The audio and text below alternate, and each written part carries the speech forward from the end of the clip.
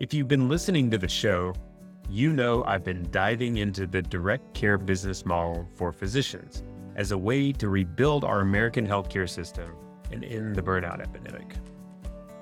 If you're working with us as a planning client, we can help you get clarity on what it takes to get there, keep you accountable, and even give you a bunch of examples of how well this has worked for others. But I know many of you will need more than it. You may need support doing things you've never had to do before, like business planning or marketing or even IT. And I'm sure you could probably use a partner. That's what my friends at Freedom HealthWorks can do for you. They're the complete direct primary care solution for physicians that want to buck the system.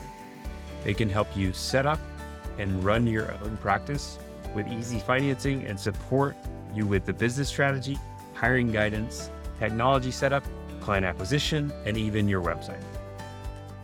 If you're curious to learn more about them, hit pause, grab your phone right now, and save this number: 317-804-1203. That's 317-804-1203. We've also had their CEO on our May 2nd episode, one of their current clients on our June 13th episode, and a client of ours who just started working with them on our show that aired on July 18th. Make sure and give those shows a listen if you're curious, but if you want to get some questions answered directly, give them a call. They're a great team. And once again, find out more at 317-804-1203. And make sure to tell them I sent you.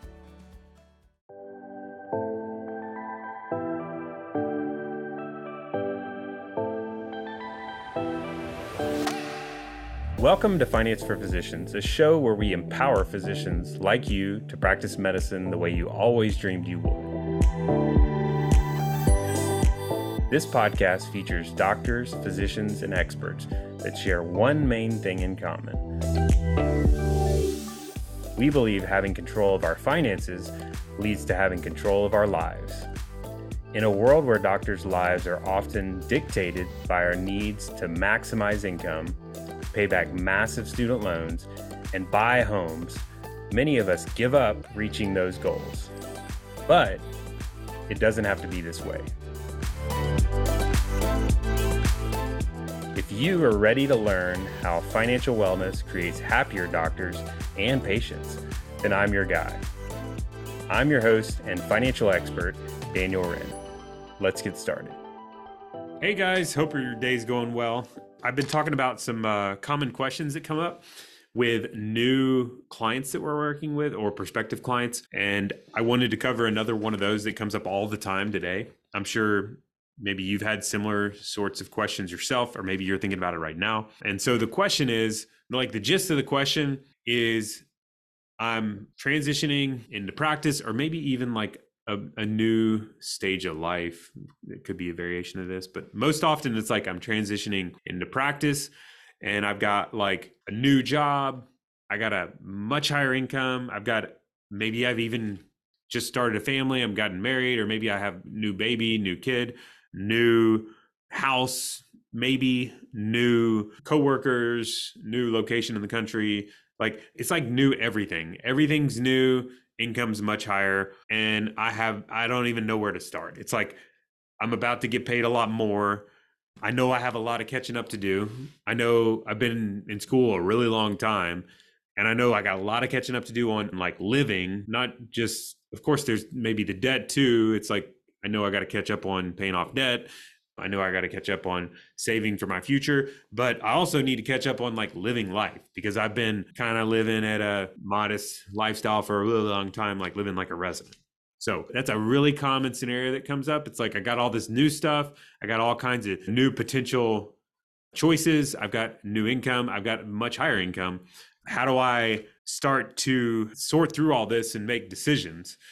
So that comes up all the time. It's a lot of stuff, and it can be overwhelming. So I'm going to talk through kind of how I would think through that situation. So first of all, it's worthwhile to recognize, like, that is a lot of stuff. Like, it's going to be difficult to get all of it right. Like, it's just, you want to be careful not to get into like create all this pressure on yourself to make all these decisions in the short period of time. So take it easy on yourself. Like don't put too much pressure on yourself to like force feed all those decisions in the short period of time. Because a lot of you guys are like transitioning in a relatively short window of time. It's like I finished training in June and I start my job in July 15th or something. I mean, or August 1st, or even like a few days after. So there's not much of a window between the two. And that's like impossible to make all those sorts of decisions in a short period of time. And you're way more prone to making terrible decisions. So take it easy on yourself. Like don't force feed decisions. Be cautious with decisions. A lot of these decisions are big decisions. So a lot of the biggest mistakes happen in this phase of time.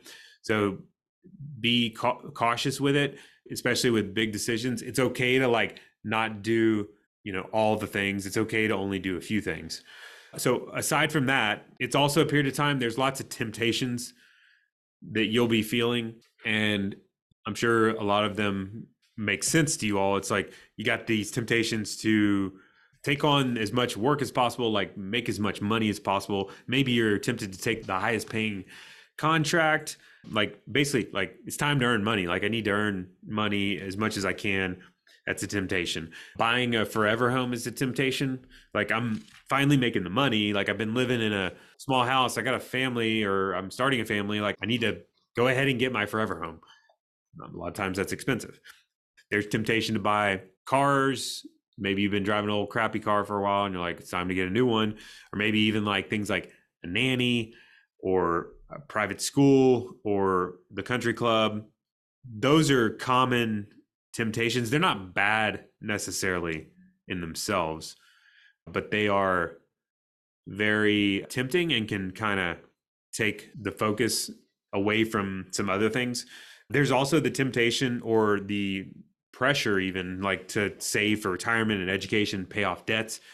And those all kind of conflict with each other. It's like, well, which one of those do I do first? It's like, I got to save for retirement. I got to be doing the education for my kids. I got to be in the biggest house, like my forever home now. I got to do the cars now and the big, so, and then I need to, and it all kind of ties in with the earning money at work. In order to do all that, I also have to make as much money as possible. And it's a lot of pressure. There's a lot of temptation to try to do all of it. And that's a recipe for disaster, really, at the end of the day. If you give in, depending on how much you give in to those temptations, because those things, so all the things I just listed, they basically like, they'll eat up all your time, your money, your attention. Like it's all going to eat it all up fast. Like, and it'll be way faster than you expect. I've heard so many people describe like, after being in practice for several years, they're like, man, my income like 10x'd and I don't even know where it all went. Like, it feels like I don't have any left over. So that's a common situation. And it's most common when you kind of get your priorities out of order and let all these temptations kind of, that you open the floodgates, you just start saying yes to all these things. And ultimately you feel unfulfilled. You're like, what's all the hard work for? Like I thought, so like you bought the forever home, you got a really high income, you're doing all the things, you're super successful on the surface. Maybe you're even saving enough for retirement and education and all the things, but like you still don't feel like you're fulfilled. It's like you thought there was probably more to it than this, and you're wondering like, well, what's missing? So what I've just described, I'm going to circle back to the question. What I've just described is a super common situation. Like all of us kind of have tastes of it. Some of us have a lot of that happen in our lives. But what's missing, and going back to the question, like, where do I start? I got all these new things. I got all this new stuff happening. I got a lot of decisions to make. What's missing in what I described so far, and what's also most important, is to take a second before you start making all those moves and ask some really important questions to yourself. Let's take a quick break to hear from our sponsor, Wrenne Financial Planning. Want to hear something cool? My team at Wrenne Financial Planning has consistently told me that the listeners of this podcast are their favorite people to talk to. Did you know that you can set up a no-cost triage meeting with one of our amazing CFPs at Wrenne Financial Planning anytime and talk about your biggest financial questions? We can discuss things like considerations for transitioning into practice, getting the best bang for your buck buying a house, the smartest way to pay off student debt, or tips on maximizing your compensation package. Or maybe you'd love a second set of eyes to help look over your tax return or investment allocations. Maybe you'd just like a general second opinion from your existing advisor.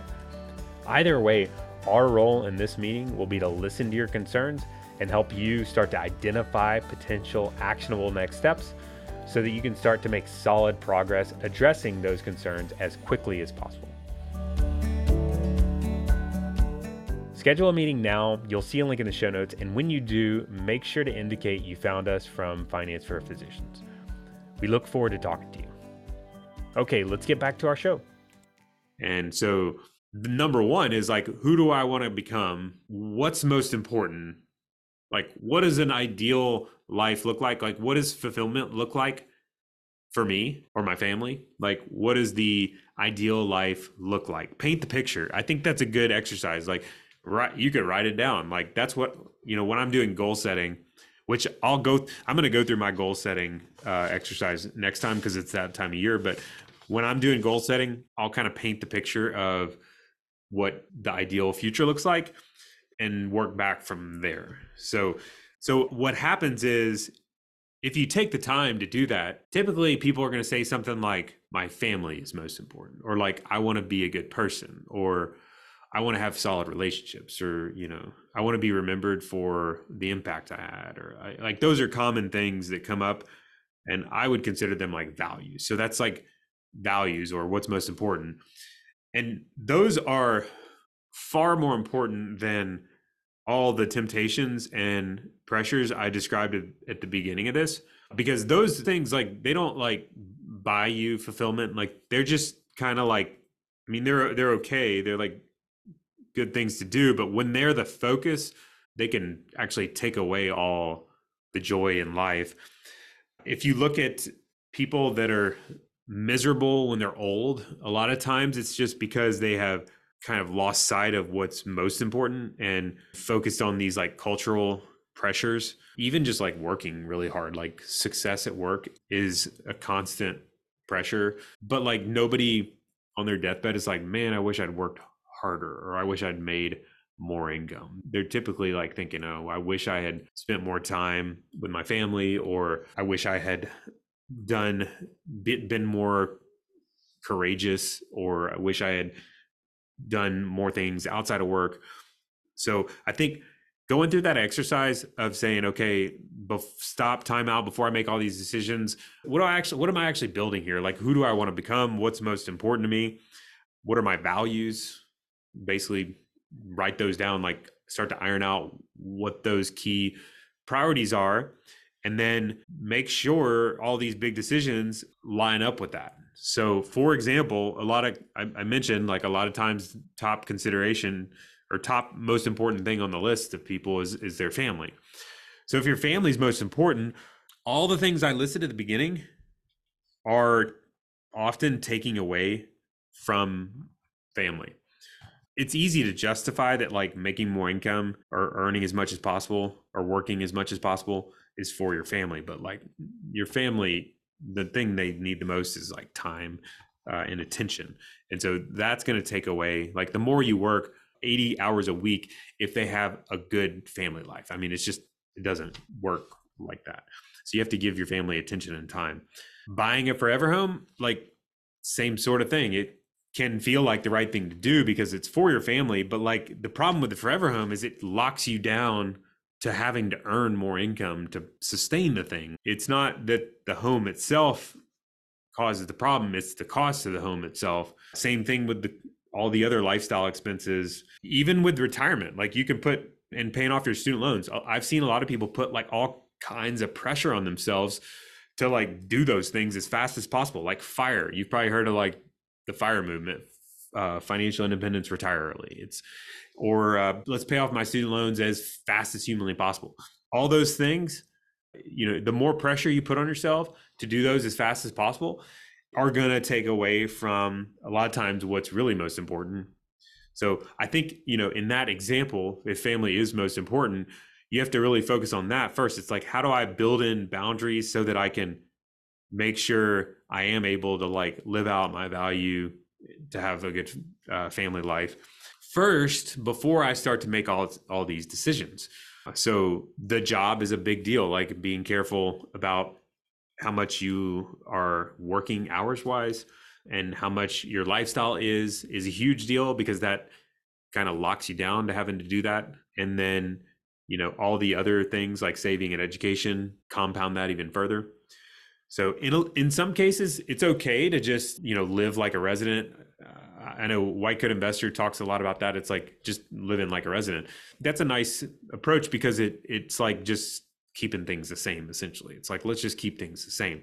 I don't think it's the best thing to do necessarily just to build wealth in itself, because that doesn't help you either. Like living like a resident and working as much as possible is not good, is what I'm trying to say.